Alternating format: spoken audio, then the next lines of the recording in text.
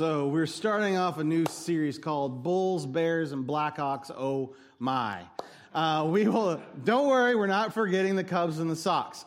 Now the soccer team is forgotten, so there's that. But apologize, you can take that up with me later. It's fine. So we're going to have a little fun in this next series, kind of finding some spiritual relevance in the teams that we love so much. Maybe some of the lessons they've taught us over the years. Some of these lessons might be a little painful. You guys are most of you are probably Chicago fans, and you understand what I'm talking about when I talk about painful lessons that our Chicago teams have taught us. And so today, feel free, I'll tell you what the team is that we're going to be talking about the next week. Feel free to wear your sports regalia in that. The Blackhawks week, I think, is going to be a very decorated week. Everyone offering me to wear a Blackhawks jersey. No one was a Bulls or a Bears or anybody else, but if I need a Blackhawks, I could wear, for every 5 minutes, I could change a jersey, I think, out, and we'd be okay. But so I'm very excited about this. Next week will be the Bears. It will also be a family worship Sunday, so make sure you can even dress your children in said regalia as well. I know Steve Mock will be dressed in his Packers finery, so there will be that, and no bloodshed should be happening at church. So there's only one of those teams playing today, by the way. That's just saying. I kid. I would love to wear a jersey, although if it says Cutler on the back of it, it will not be happening, and we'll be okay. So anyway, we're going to be talking about that. Today we're going into the Bulls. We're going to talk about the Bulls today. We're going to start it off with the Bulls. The Bulls, as I was thinking about this week, it kind of hit me pretty hard about the Bulls' history. See, I grew up a Lakers fan. And so I grew up hoping that Michael Jordan would just somehow bite the end of his tongue off when he was sticking it out at you. And so that's how I was raised, thank you, Father. And it was just a vehemence against the Bulls. But then we moved to northern Indiana, and you had to kind of be hidden with your hatred of the Bulls. So I just kind of kept it on a little bit on the down low because I didn't want to get beat up as a child. But growing up in the 90s, the Bulls were the people to beat. The Bulls were so dominant. The most dominant, probably sports franchise, arguably one of the most dominant sports franchises ever in the 90s. And so out of this dominance, every year it was a given. The Bulls are going to be in the playoffs. The Bulls are going to be a big roadblock to getting past. The Bulls are going to do this.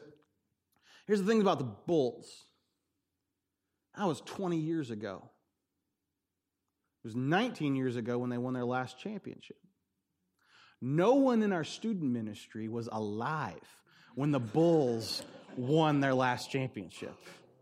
You're welcome for making you feel really old right now. That hit me on Thursday. I was like, oh, no one was alive when they won their last championship in our student ministry. That is crazy.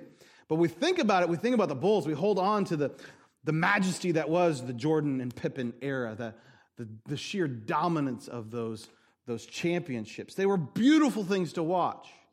And even if you didn't like them, you had to look at the TV and go, wow. But see, the problem is that was 20 years ago. It's in the past. The past may represent to you great things. It may represent championship things, the best years of your life, but it's in the past. The past may represent to you terrible things, defeats, the worst days of your life, but it's in the past. Either way, this holds true. We have a choice to live in or learn from the past. We have this choice. Do we choose to live in or learn from the past? And so the rest of the day today, we're going to be breaking this apart. What does this look like? How do we leverage our past to learn from it instead of live in it? Because only bad things happen when we live in the past.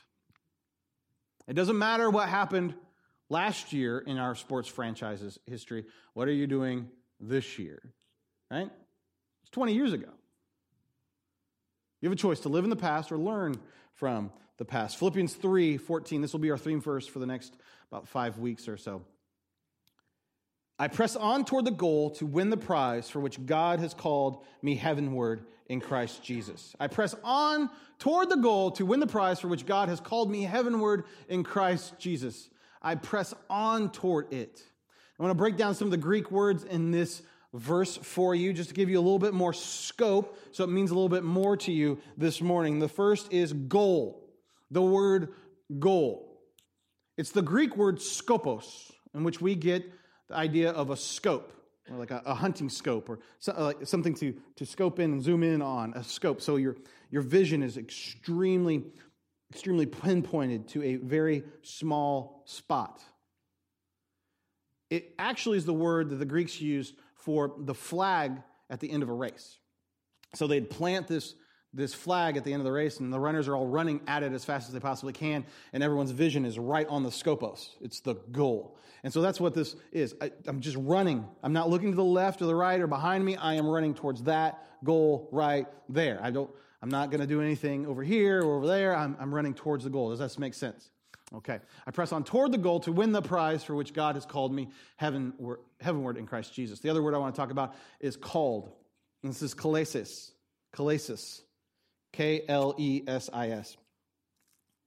Which is used, this is different than kaleo, which is usually the word for call. Kalesis is specifically used when talking about a wedding invitation.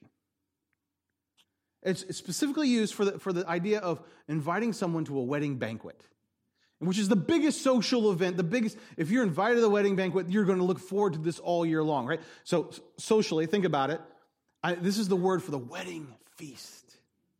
And that changed a little bit of what we're thinking about when he's called me heavenly. Okay, he called me on my cell phone. And my heavenward in Christ Jesus. No Drake this morning? Okay, fine. God has called me heavenward in Christ Jesus. He's called. We deal with called, and it's like, okay, called. I got it. But no, this is an invitation. This is something that is pre-planned for us. This is something that is thought about. Think about it. If you have been around someone who is preparing for the wedding banquet, I got a wedding invitation this week. I'm actually performing the wedding, so it was kind of funny to get an invitation for it. That's always weird to me. Like, oh, they spelled my name wrong. We got to fix that before it gets in the bulletin on the day of the thing. But I got a wedding invitation, but the idea and the forethought, and you know how much effort is put just in the invitations. You've got to get the pictures right and the font right, and you got to get the right calligraphy on the outside of it, and all these different things. And the guys are like, they are not paying attention at all right now. But the girls are like, it's great.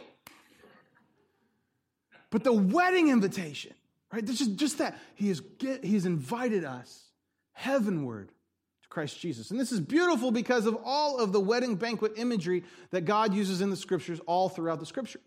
There's so much talk about the bride and the bridegroom, all this talk about this wedding feast is going to be happening. It is the biggest idea we could ever dream of. And this is what's happening here is he has invited me to heavenward in Christ Jesus. So as we think about this verse for the next 5 weeks, let's think about this. Put this in our mindset that God is calling us to be so one-sided in our vision, only forward, directly onto it. Not backward, not to the side, to this beautiful wedding feast in Christ Jesus. I press on toward the goal to win the prize, for God has called me heavenward in Christ Jesus. Living in the past keeps us from experiencing the present. Living in the past keeps us from experiencing the present. Living in the past keeps us from experiencing the present. Now, we have a baby coming in 3 weeks. Or sooner. But we have a baby coming in 3 weeks. This idea, we're moving furniture around. Now, all the furniture in our house has been in the same stationary spot, unless we were vacuuming undering it, for the last 3 years. Okay? What happens when you start moving furniture around in a house that's been exactly the same for 3 years, and then you turn the lights off? Right? Shins, toes, knees, they hurt. There's bruises there now, right? Because you're running into them because you're so used, I can navigate this house blindfolded. But that's not the present reality anymore. Things have moved. Things have changed. And yet I keep on bumping into them. Our life works the same exact way. If we continue to live in the past the way things used to be, we bump into stuff and hurt ourselves. We're operating under false assumptions. And some of us, our lives work the same way. There's some questions to ask yourself. If you are, maybe you're like, I don't know if I'm living in the past. I don't think I'm living in the past. I'm pretty good at this. I think I'm good. So I just have some questions for you. Or maybe you're like, I already know. You don't have to ask the questions, Jared. I know it. Be quiet. All right? But here's some questions for you about if you're living in the past. First one is this. Am I in the present moment or am I in the past? Am I here? Am I present? Am I present with my children? Am I present with my wife, with my husband? Am I present at work? Or am I just always thinking about what could have been, what was, what's in the past? Am I in the present moment or in the past? Second question. Is there more I have to learn from my past experience? Is there more I have to learn from it? It's okay to look at our past experiences and go, I can learn something from this. Usually, in my case, it's keep your mouth shut. Maybe yours as well. But I can learn something from this. Okay. Have I learned everything from this thing? Because now I've learned everything from it, but I keep on picking it up. There's no good left in it, right? If I've learned everything from it, let's let it go.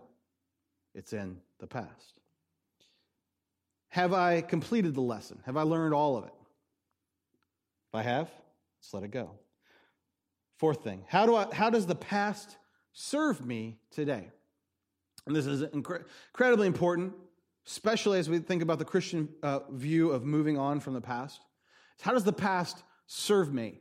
And the question is, am I master of my past, or is my past the master of me? How does my past serve me? How have I leveraged the lessons learned?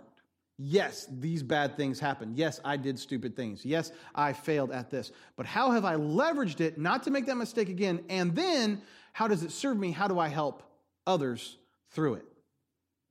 That's a big question. That's a big idea to start moving forward. But our past always can become an anchor, or it could be something that helps us propel in the future. How does the past serve me today? How have I asked for forgiveness of my past? And this is hard to do. If you're not ready to let go of your past, it's very hard to be forgiven of it and ask for forgiveness of it, because if you still have hold on to it, you're like, forgive me of this. And God's like, you going to let that go? I just want you to forgive me, but I still want to hold it. It doesn't work that way. I can't wash you white as snow if you're going to still hold on to the dirty object. Right? And so, have I asked forgiveness from it? Have I let it go and said, God, I want you to take that? And then finally, have I forgiven myself? Have I forgiven myself? It's incredibly important. Have I forgiven myself? Psalm 103, 11 to 12 says this. For as high as the heavens are above the earth, so great is his love for those who fear him. As far as the east is from the west, so far he has removed our transgressions from us. As far as the east is from the west, God threw it away. It is gone. And so if I've asked for forgiveness and I've forgiven myself, those things in our past are removed, gone. And there's no reason to go searching for them again, because we've already learned the lessons from them. We don't need to pick those things up anymore. Jesus' gift to us is that we are not chained to our past, rather freed to his future. Jesus' gift to us is that we are not chained to our past, rather freed to his future. It's an incredibly important concept and fundamental to understanding how Jesus frees us, how this whole grace thing and mercy thing works. That we're not chained to our past. We're not chained to our mistakes. We're not chained to all the junk we've done in our lives, but rather we're freed to be better in his future, in his plan for us. Living in the past robs you of the present. Love this quote. I came across this week. When the past calls, let it go to voicemail. It has nothing new to say. Mandy Hale. When the past calls, let it go to voicemail. It has nothing new to say. How many of us have this recorder in our heads that when we do something stupid, like in present time, maybe you guys don't, I do. When I do something stupid, stuff I did when I was 12, 13 years old replays in my head. And the same feelings, and I am taken back into that room and these things. And it is robbing me of my present. And I just replay it over and over and over again. There's a delete function on voicemail. We needed to delete this stuff, and it's through forgiveness that we delete it in our own lives. Living in the past robs you of your present. My children, right now, my twins are 7 years old, and I'm already thinking about how much I miss them as 4-year-olds. Right? I already think about it. I think about, I miss that age. I miss the wonder. I miss the wiki, fix it, Daddy. I miss all that. I miss the toys. We're getting rid of a bunch of toys that were for 4-year-old Bowen. Now he's 7. He doesn't play those things anymore. I'm like, but I want to play with those things still. It's a castle. What? I'm sorry. Living in the past robs you of your present. And I'm like, I'm longing for Bowen and Kendall to revert back into 4-year-old Bowen and Kendall. That's not going to happen. As much as I want it to happen, not going to work. And I can continue for that longing. I continue for that hope. And it's just going to rob me of the present awesomeness that is 7-year-old Bowen and Kendall. Right? Yesterday, I had a once-in-a-life opportunity to have my son cuddle with me on the couch. It might be the first time since he was 2 that has actually happened. He was exhausted. But I figured out the trick. All right? But so he is cuddling with me on the couch, laying on my chest while I'm reading a book. This is heaven come to earth for me. And he's there, and I'm thinking, I just want to hold on to this moment for as long. I got to really go to the bathroom, but I'm going to hold on to this moment for as long as I possibly can. Because this is, I want this. Because 13-year-old Bowen, guess what he's not going to do? He is not going to cuddle with me on the couch. We're going to have to buy a really big couch to get 13-year-old Bowen and me on the couch at the same time. It's not going to happen. As much as I want it to happen, it's not probably may never, ever, ever happen again.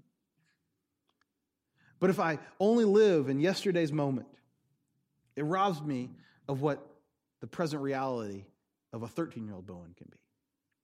Living in the past robs you of the present. Learning from the past protects your present. Learning from the past protects your present.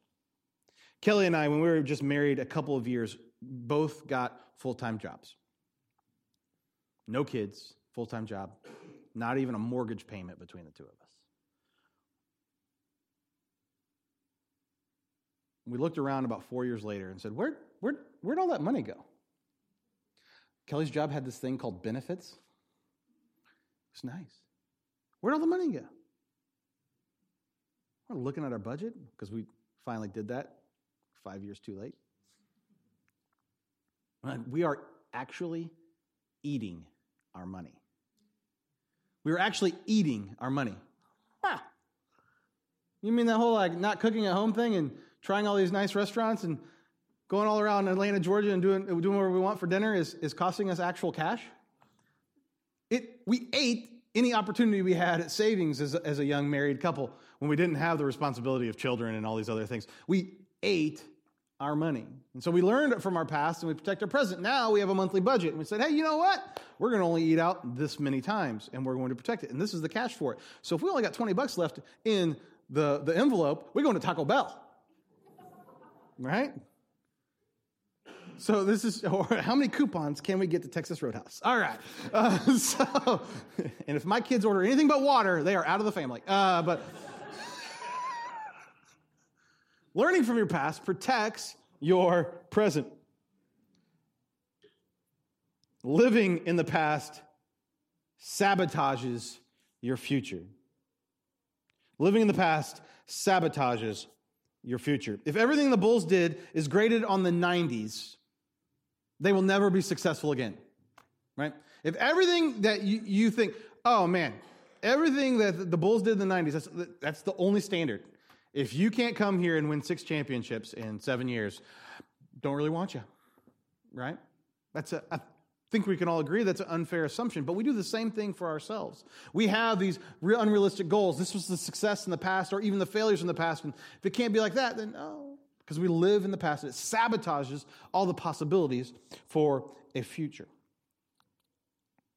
If you base who you are on who you were at your best, you will always be disappointed. That one's not coming on the screen. It probably should have. If you base who you are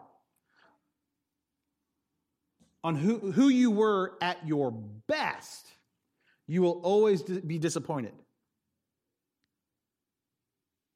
If I look in the mirror and I judge myself on how I looked as a 17-year-old swimmer who swam 5 miles a day, I will always be disappointed, and so will Kelly.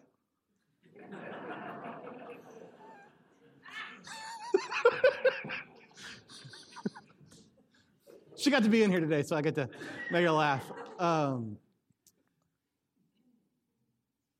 If you base who you are on who you were at your best, you will always be disappointed. If you base who you are on who you were at your worst, you will always be depressed. Okay? So we cannot live in the past because it sabotages our future. If you base who you are on who you were at your worst, you'll always be depressed. It doesn't matter if your past was great or bad. Staying there only messes up your future. Learning from the past builds a better future.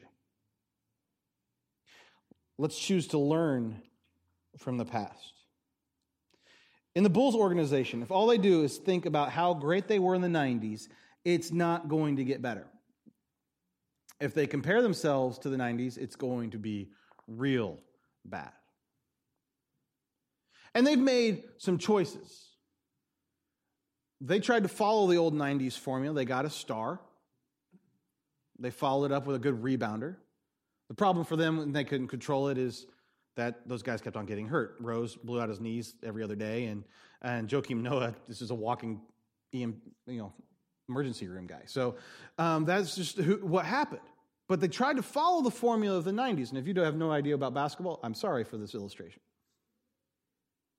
But what the Bulls did in the 90s is they got the best player of the 90s. They got the best player of the 90s. And they put him in the center of their team. And they said, let's put you there. And then they got the best unselfish guy probably in the history of basketball. They put Scottie Pippen right next to him and said, you give him the basketball. There we go. They got the craziest dude they could find who...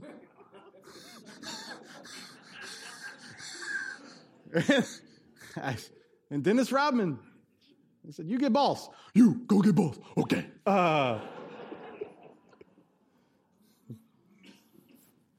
Anyway, I'm sure he's a wonderful individual. And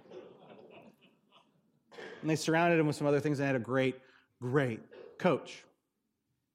Now, the Bulls of today are not like that. They haven't followed the formula. The formula's kind of fallen apart. But here's the deal. Here's an interesting thing. Someone's learned from the past. There's a man named Steve Kerr. You may have heard of him if you watch basketball, and he played on that team.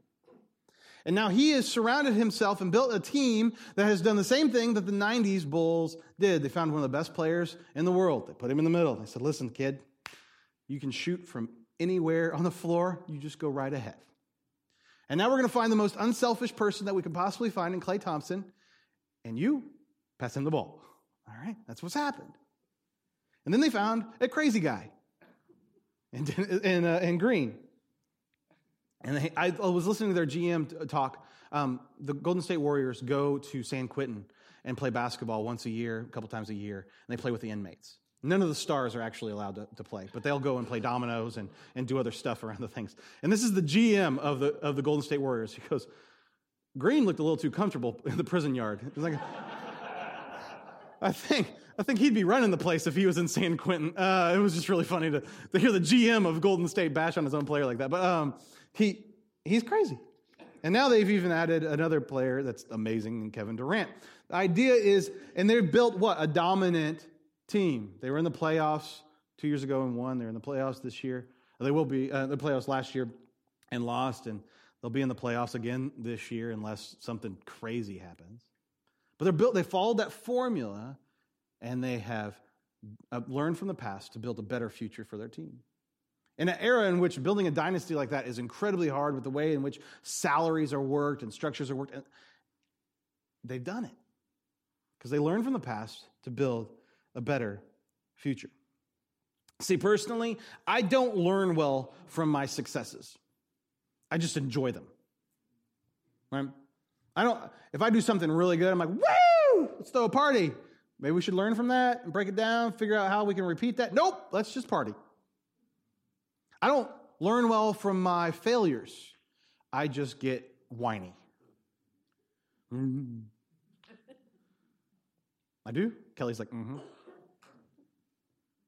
But that's not helping me build a better future.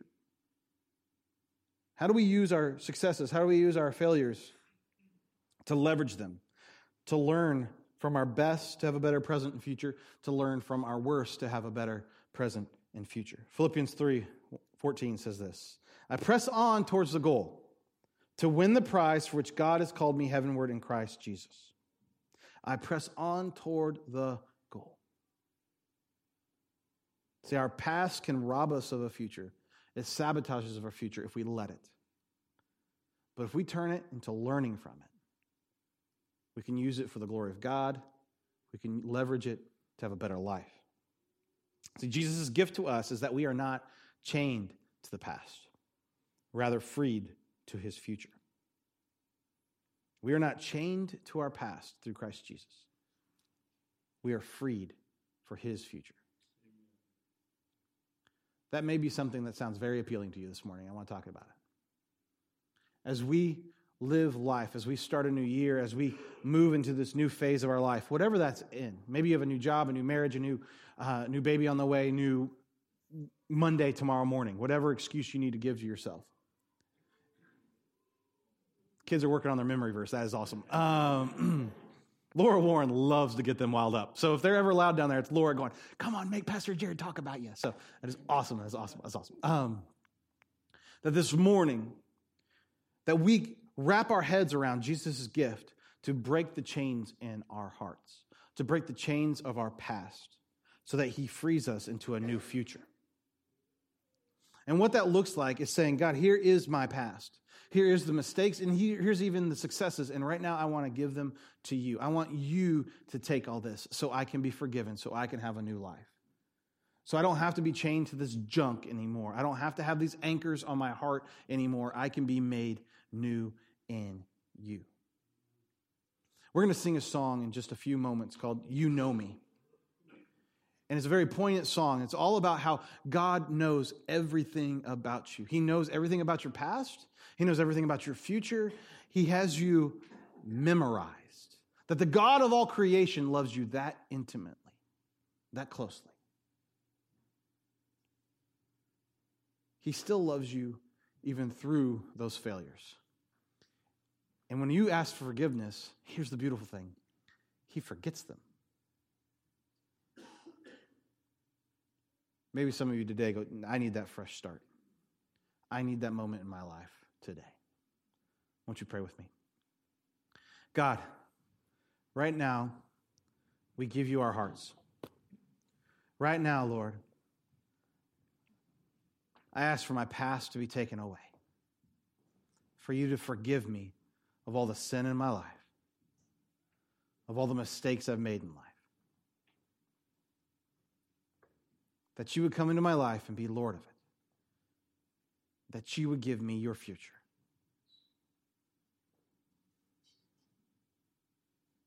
God, I don't want to spend another day reliving my past. I don't want to spend another day bringing up past mistakes. I want to step fully into your future. God, will you take my heart? Will you take my life? I give all this to you, Lord. In Jesus' name I pray. Amen.